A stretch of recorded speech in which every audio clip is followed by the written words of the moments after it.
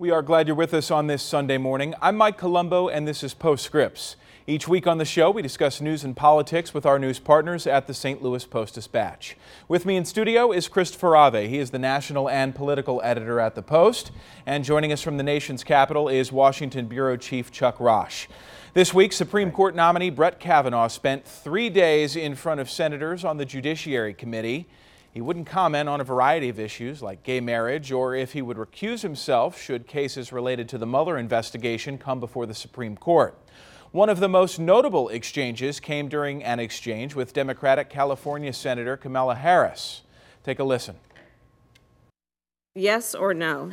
Have you ever been part of a conversation with lawyers at the firm of Kasowitz, Benson, Torres about special counsel Mueller or his investigation? And I asked, were you ever part of a conversation? I'm not asking you, what did you say? Right.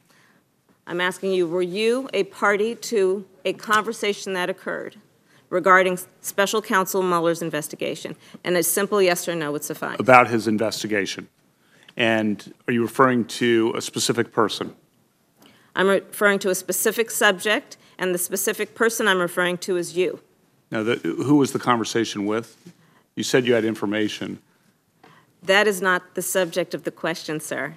The Okay. subject of the question is you and whether you were part of a conversation regarding special counsel Mueller's investigation. The answer is no. All right, Chuck, so that is something that got a lot of attention this week. What has stood out to you so far during this nomination process? Well, what stood out is a couple of things. One is it's all kabuki theater. Unless there's some major change or major revelation or whatever, this nominee is going to be confirmed in a very close vote. I think there are several other aspects that were going on here. As we all know, Kamala Harris is thinking about running for president, so you had that overlaying this. But it just really drove home this point to me, and that is that in these highly partisan times, when people say almost everything, anytime, accusing each other of this and this and that on social media and in our public discourse now, these hearings have become almost unwatchable in the sense of what they reveal to these nominees. They are so cautious about what they talk about and what they say that basically all we talk about are coaching basketball and sort of, and then highfalutin kind of arguments about what, Hamilton meant in 1787. We really don't get down to the grist of what everybody in the room wants to talk about because it's become such a political exercise. I want to talk about that with you, Christopher, because I've been thinking the same thing for a long time now. You see these hearings all the time. It reminds me of The Godfather, when Michael Corleone is before the Senate hearing. Right. And it's just like, you wonder if anything really does come of this or if it's just political theater at its finest. Well, I mean, they call it a circus. In this case, actually it is. I mean, it's so much for the cameras. Chuck's exactly right. I mean, you have some would-be presidential contenders on the Democratic side who are really playing to their base, and their base are people who want to stop any Republican from being on the Supreme Court. I mean, of all the things that Trump has done and said that have been controversial, nominating Judge Kavanaugh to the Supreme Court is not one of them. This is a very mainstream Republican thing to do, and the Democrats are trying their best to trip him up, or tried their best this past week to trip him up. And I don't think he tripped. I think that they failed in those attempts, and I agree with Chuck. It looks as if this nomination is going. Yeah, to that point, Mr. Kavanaugh did a pretty good job of avoiding stepping in any partisan potholes, particularly on the issues of abortion and the possibility of indicting a sitting president. Chuck, explain why these two issues have gotten so much attention. Well, on the second point, on indicting a sitting president, it's a very real question right now. About whether or not, this president will, be involved in a constitutional crisis after the Mueller investigation report comes out and after if there are any other indictments or anything else that could come closer to the White House. So you've got that looming. And then on the other hand, I think you have recognition on both sides that Mr. Kavanaugh could be likely be the determining vote in where this court goes with likely challenges to Roe v. Wade down the future. I just had lunch with a friend of mine who's who is a former Republican who, has become an independent. And he said one of the reasons why he's gone to that direction is because both parties have become so extreme on that issue that there doesn't seem to be any middle ground. And he fears that this court now, with Kavanaugh coming in, is going to be not a middle ground court on that particular issue. And as you both alluded to, it appears Republicans have enough votes to push through Mr. Kavanaugh, but we will continue to follow that here over the next several weeks. So another attention that got a lot of news last week was the anonymous op-ed in the New York Times that served up a scathing indictment of President Trump, written by a current senior administration official. On Friday, the president said that the Justice Department should investigate the identity of its author, citing national security concerns. Chuck, how has this op-ed reverberated through Washington? I think we have two conversations going on this in the country right now, and one of them in Washington here, there's a lot of it has been sort of who did it, and a lot of parlor games being played on that front. And it's sort of part of the daily kind of grind here in this town about all the intrigue and everything that surrounds this presidency. And I think out in the country, I think frankly, it's being viewed as just another episode of what a lot of people ended up voting for the president for. Now, you can believe or not believe what was in that op-ed, but I think that largely depends upon what you believed about this president before it came out. There's sort of two schools of thought here in this town. One is that this person was a hero and was trying to reassure the country. And then there's another one taken by President Trump and others, which, an argument that I think has merit, and that is that, the person is a coward. If you've got these strong feelings, come forward with your name. Unfortunately, it's gone back into this partisan trough on both sides that, I doubt any minds were changed on it. It just deepens the intensity of the partisanship down to the point now where on Friday the president was talking about sicking his Justice Department on the New York Times and going out and prosecuting this person who wrote this piece. All right, we're going to pause our discussion there for now. Still to come on Postscripts, we're going to continue speaking with Chuck about what was a very eventful week in the nation's capital. That included a Missouri lawmaker going viral after displaying the talent used for his side hustle during a House Energy and Commerce Committee hearing. We'll be right back. Or you'll be asked to leave.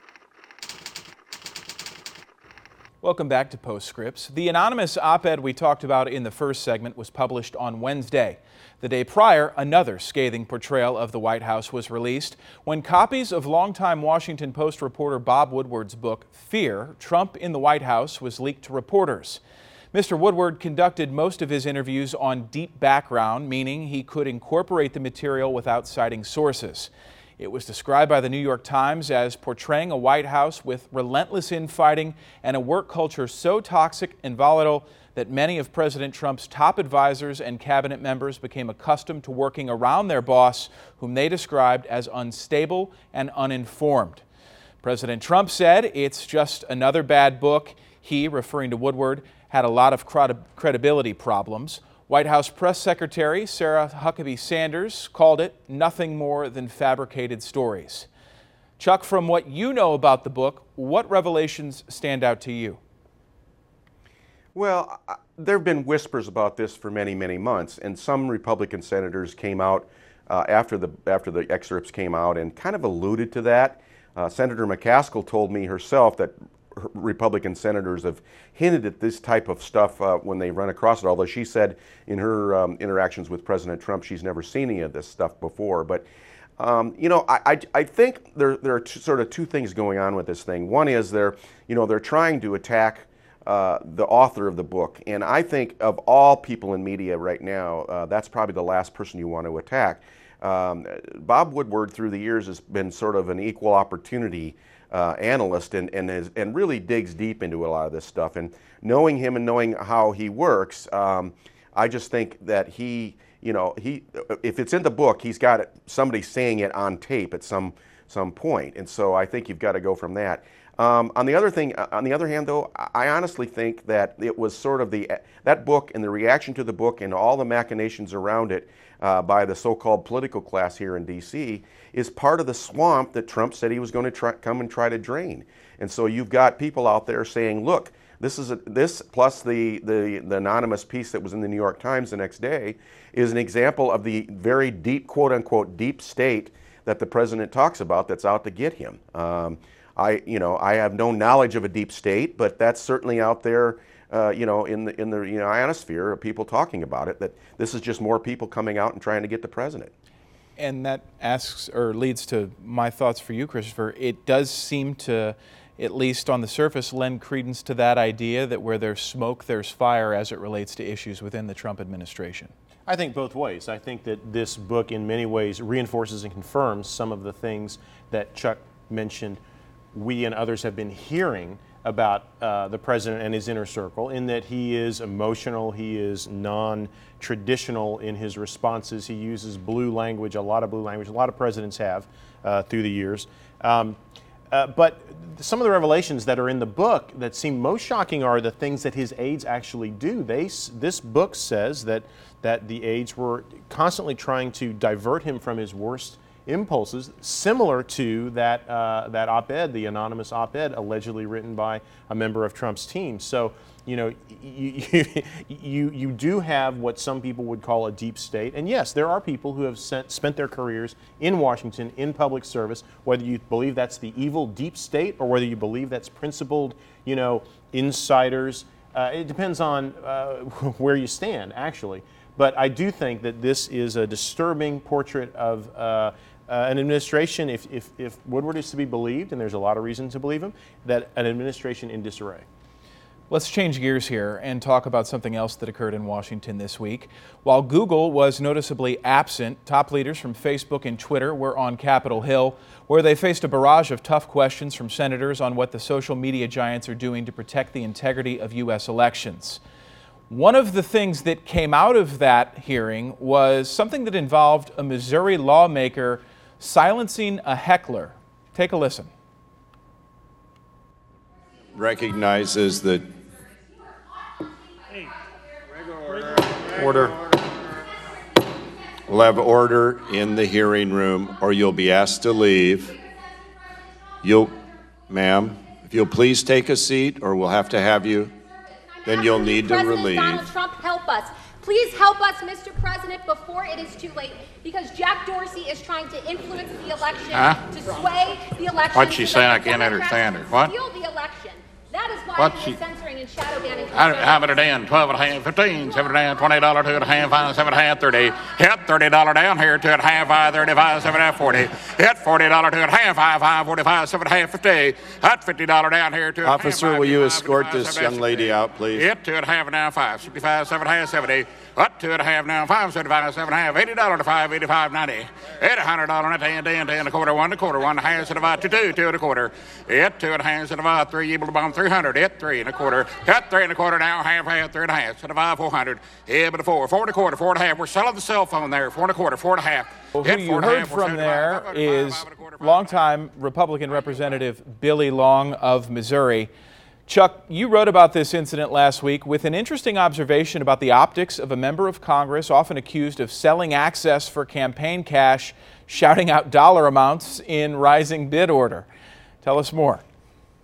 Well, it's one of these things that you say only in America in 2018. I mean, a lot of people, if you put that in a time capsule 50 years down the road, people are going to wonder what the heck this was all about at this time. It just seems such a strange thing.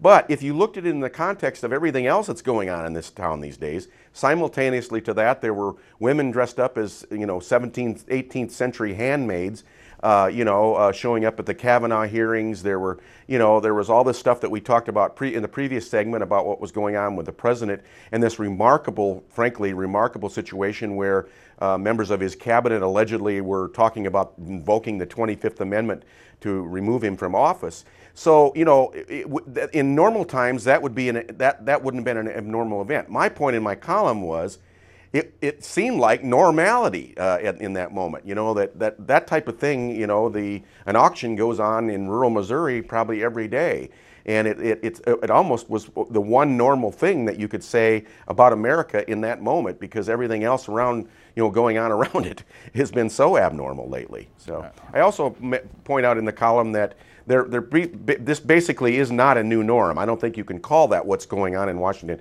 new norm. Basically, what's going on in Washington is that there are no norms any longer. I have to agree with you on that, Chuck. We thank you for your time on this Sunday morning, as always.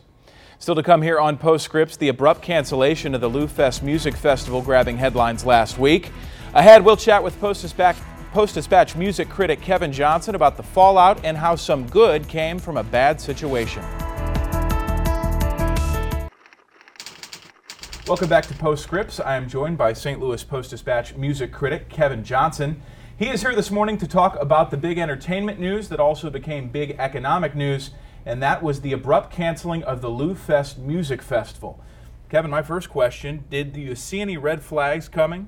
I'm going to be honest, I want to say I did see a red flag in the beginning when the lineup was first announced back in June. It came about 5 or 6 weeks later than when we're used to seeing the LouFest lineup get announced. And everything after that just seemed to come extremely late. And I thought that was kind of odd. I didn't know how odd it was, really. I didn't know the extent to which things weren't coming together, but apparently behind the scenes, they weren't coming together as we learned.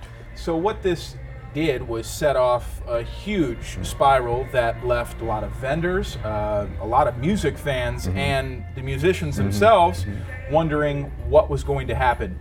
Now, some really cool things did happen. Really did. Tell us what happened in light of the bad news. The biggest one, Robert Plant, who was the headliner scheduled to perform tonight at LouFest, his show actually got rerouted to the pageant.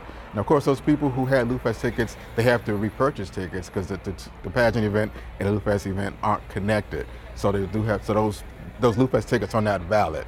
But the fact that Robert Plant still agreed to be here in town and do this show at the pageant tonight is incredible. And there's another one, The Head and the Heart. They were headlining one of the stages as well. They will be performing tonight on the at Delmar Hall at the same time that Robert Plant is performing. So those are two great looks and two great things that happened as a result of this cancellation. And a little bit of good luck is involved with the bad luck here, and that's that venues such as Delmar Hall and the pageant just so happened to be open on this night. Well, you know what? After the cancellation, I actually went to their websites and I checked to see what was happening, and the nights were free. They were open, which is kind of surprising. I don't know if they didn't book them because of LouFest or if it just worked out that way. Who knows? Also noticed that Steeple was open, so I know there was some talk about a show or two going to there, which apparently hasn't happened, but I know they were looking at that. This is really an unfortunate thing to happen for the music scene in St. Louis and the region for that matter. What is the potential for something of this magnitude to exist in this city again in the future? I'm really nervous about if LouFest is going to come back. I don't personally feel like LouFest is going to come back. Can something like LouFest happen again? Sure. Perhaps with different management, different people running it behind the scenes. But as far as LouFest itself, and I don't want to sound like a pessimist, but I feel like it's done. I feel like it's done. I do think that there'll be some lasting effect in terms of will bands, it could affect how bands come to St. Louis and if they come to St. Louis. I think that's a real thing. That's actually, people say Ferguson affected bands coming to St. Louis, believe it or not.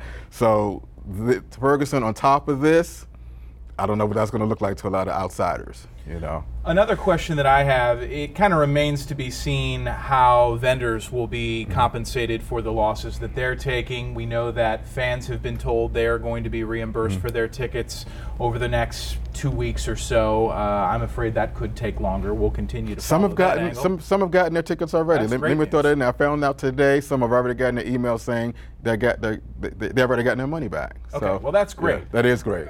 I would like an explanation of how the bands may be reimbursed. I know it varies from act to act, but that's been one interesting element because that, as you kind of alluded to, could play into if these acts choose to come back at some point. And a lot of that I think is going to determine on the arrangements and setups that the bands agree to from the beginning. That dives into their business contracts, which we don't have, which we aren't privy to. But hopefully they'll get back what they're supposed to get. All right, very good. That's Kevin Johnson, longtime music critic for the St. Louis Post-Dispatch, discussing what was some tough news, the cancellation of LouFest. We thank you for your time on this Sunday morning. Postscripts will be right back. Time now to see what's trending up, trending down, and a trend to look for in the week ahead. Christopher, tell us more. First, what's up? Well, Mike, up. Gun store burglaries. Another St. Louis County sporting goods store was hit last week, losing more than 20 firearms to burglars. The trend of such thefts continues to rise locally and nationally, and yet there are no federal safety requirements, security requirements for stores that sell guns, and many illegal guns are flowing onto the street, a disturbing trend, Mike. And what's trending down? NFL returned this past week with a Thursday night game between Philadelphia and Atlanta. Now, it's been a rough off-season for the NFL, what with the controversy over players kneeling and the continuing concerns over player safety. And you'd think a return to real football would help, but this game was a dud, man. 25 penalties, 25. I mean, that's more than either team scored points. It's ridiculous. Boring football may be the NFL's biggest threat. And a trend to watch. Well, the dysfunction only deepened last week between St. Louis Circuit Attorney's Office and the City Police Department. You may recall that the Circuit Attorney Kim Gardner decided she would ban 28 police officers from seeking criminal charges in the city without saying who was on the list. Now, this dispute made its way to court, where a judge says the list must remain secret. Hard to see how such a fight can help public safety in the city. All right, Christopher, thank you. And thank you for joining us for Postscripts. We'll see you back here next week.